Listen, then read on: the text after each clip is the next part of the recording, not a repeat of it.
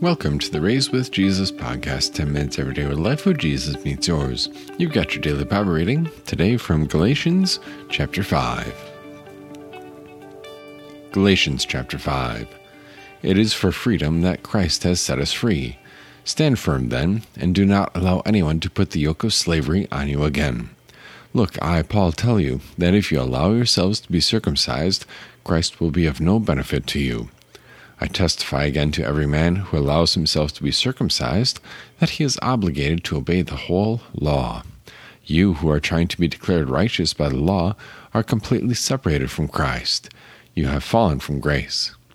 Indeed, through the Spirit, we by faith are eagerly waiting for the sure hope of righteousness. For in Christ Jesus, neither circumcision nor uncircumcision matters. Rather, it is faith working through love that matters. You were running well. Who cut in on you, so that you are no longer persuaded by the truth?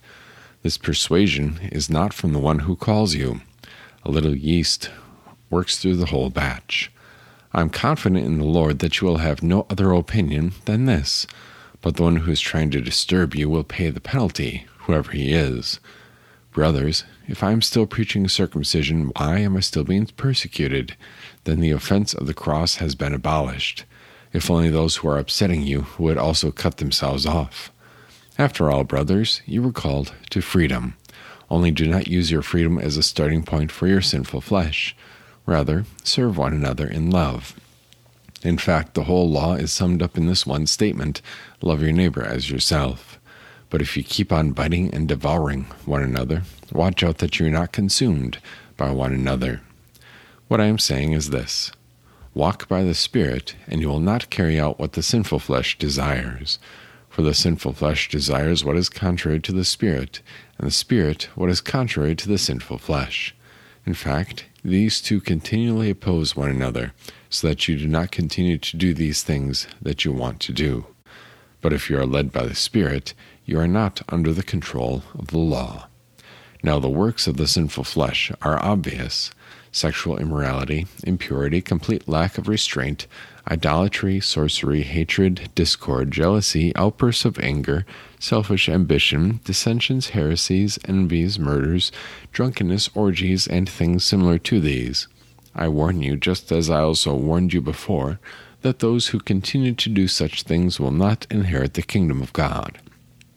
But the fruit of the Spirit is love, joy, peace, patience, kindness, goodness, faithfulness, gentleness, and self-control. Against such things there is no law.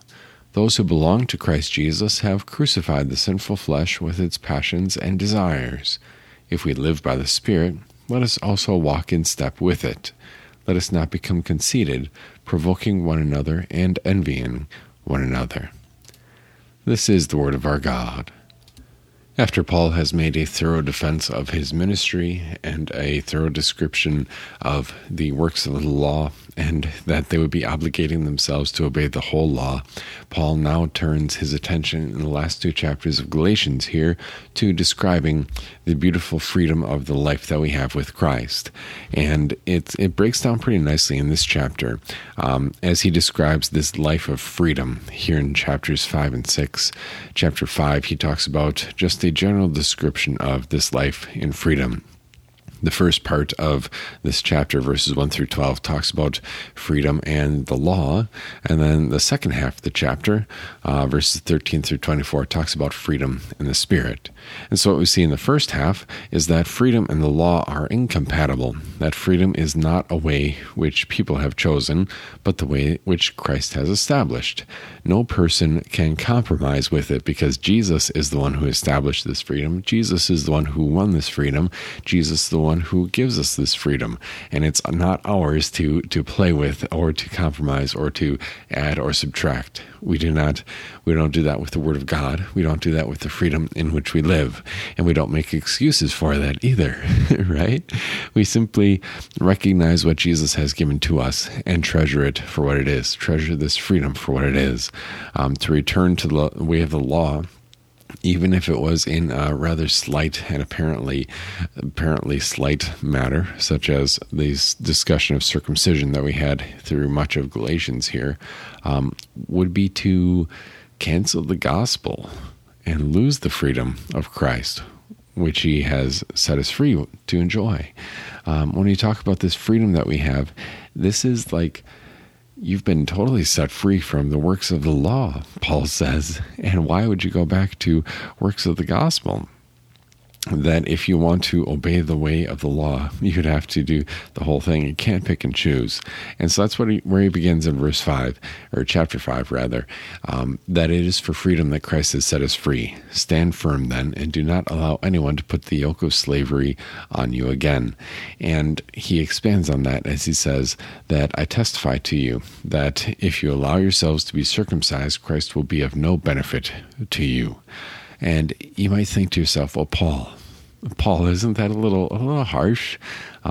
Because circumcision is a matter of freedom, and we don't have to obey the Old Testament law.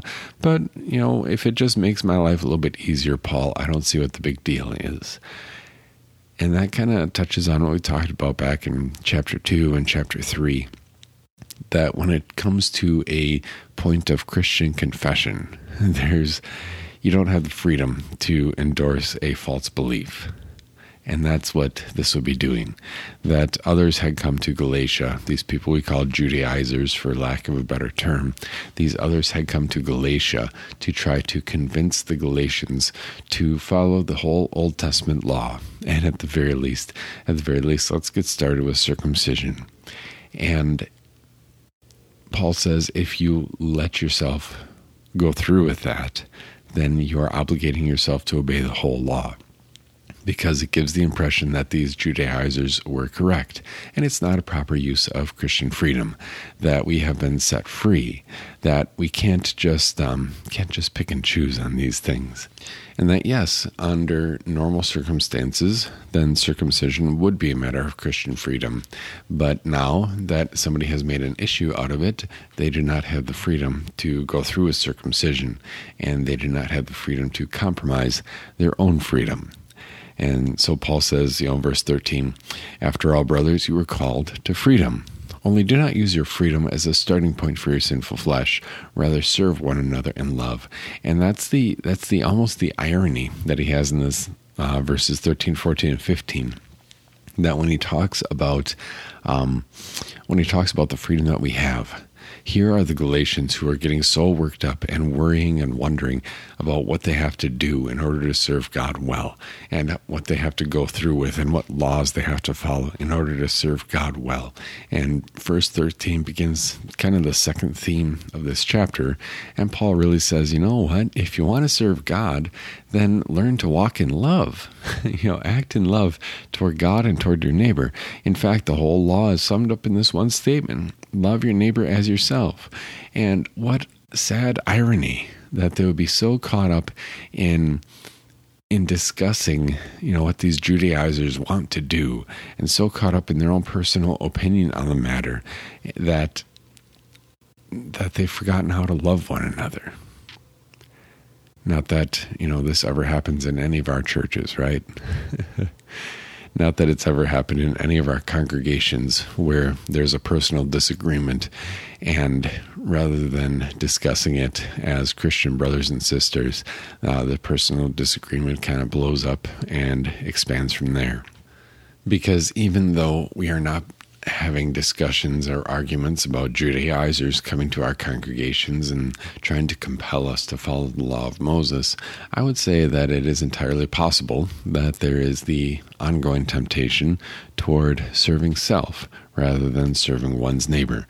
And Paul begins here in verse 13 that freedom is not your simple freedom, your license to do what you want. It's not your freedom to simply go about your day and do whatever your heart says that you should do.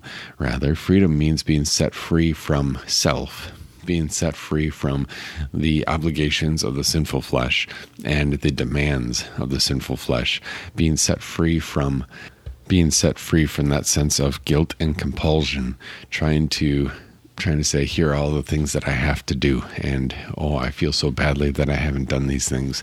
No, Christ has set you free, and freedom means being set free from self, being set free from conscience, being set free from the demands of the sinful flesh, and we are set free for a purpose, to serve our fellow person, which is really the essence of God's will, seen here in the law.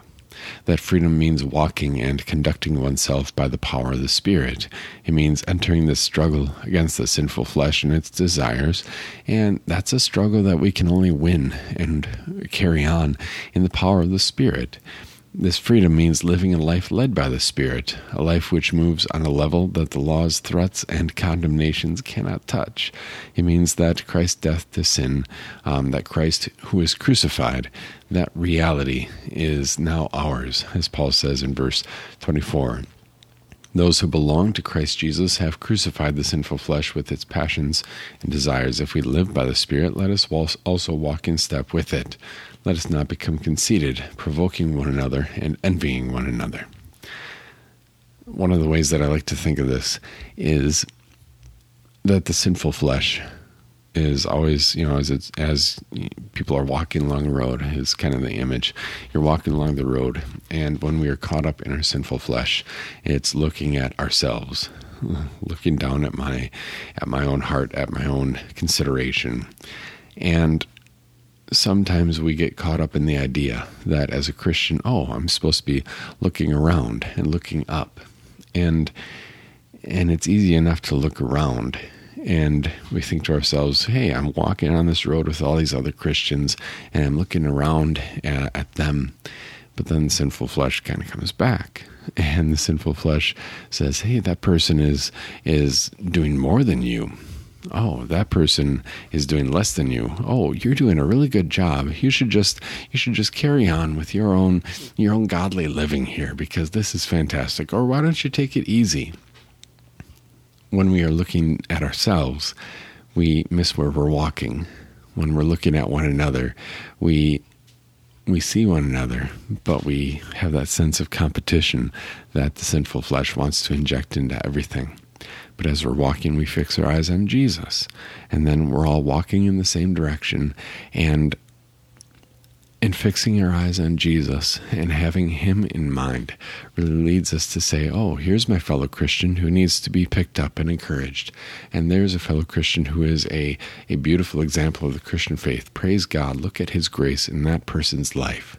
As we're walking together with our eyes fixed on Jesus, each one of us, not looking to our own wants and desires and needs, not looking to others for competition, but rather for compassion, and looking to Jesus for the source of reassurance, that He in His Word and in His sacraments, He reminds us and reassures us that, dear friend, dear child, your sin has been forgiven and taken away. You are righteous in His sight, and now look around. After you see Jesus, now look around. These are your brothers and sisters, those who are in fellowship with you, who are walking with you, and these are the ones that you can love. Thanks so much for joining us here at the Raised with Jesus podcast. A little bit later this week, we'll be having episode 1000 of the Raised with Jesus podcast and a special guest host for a little part of that. God bless your day.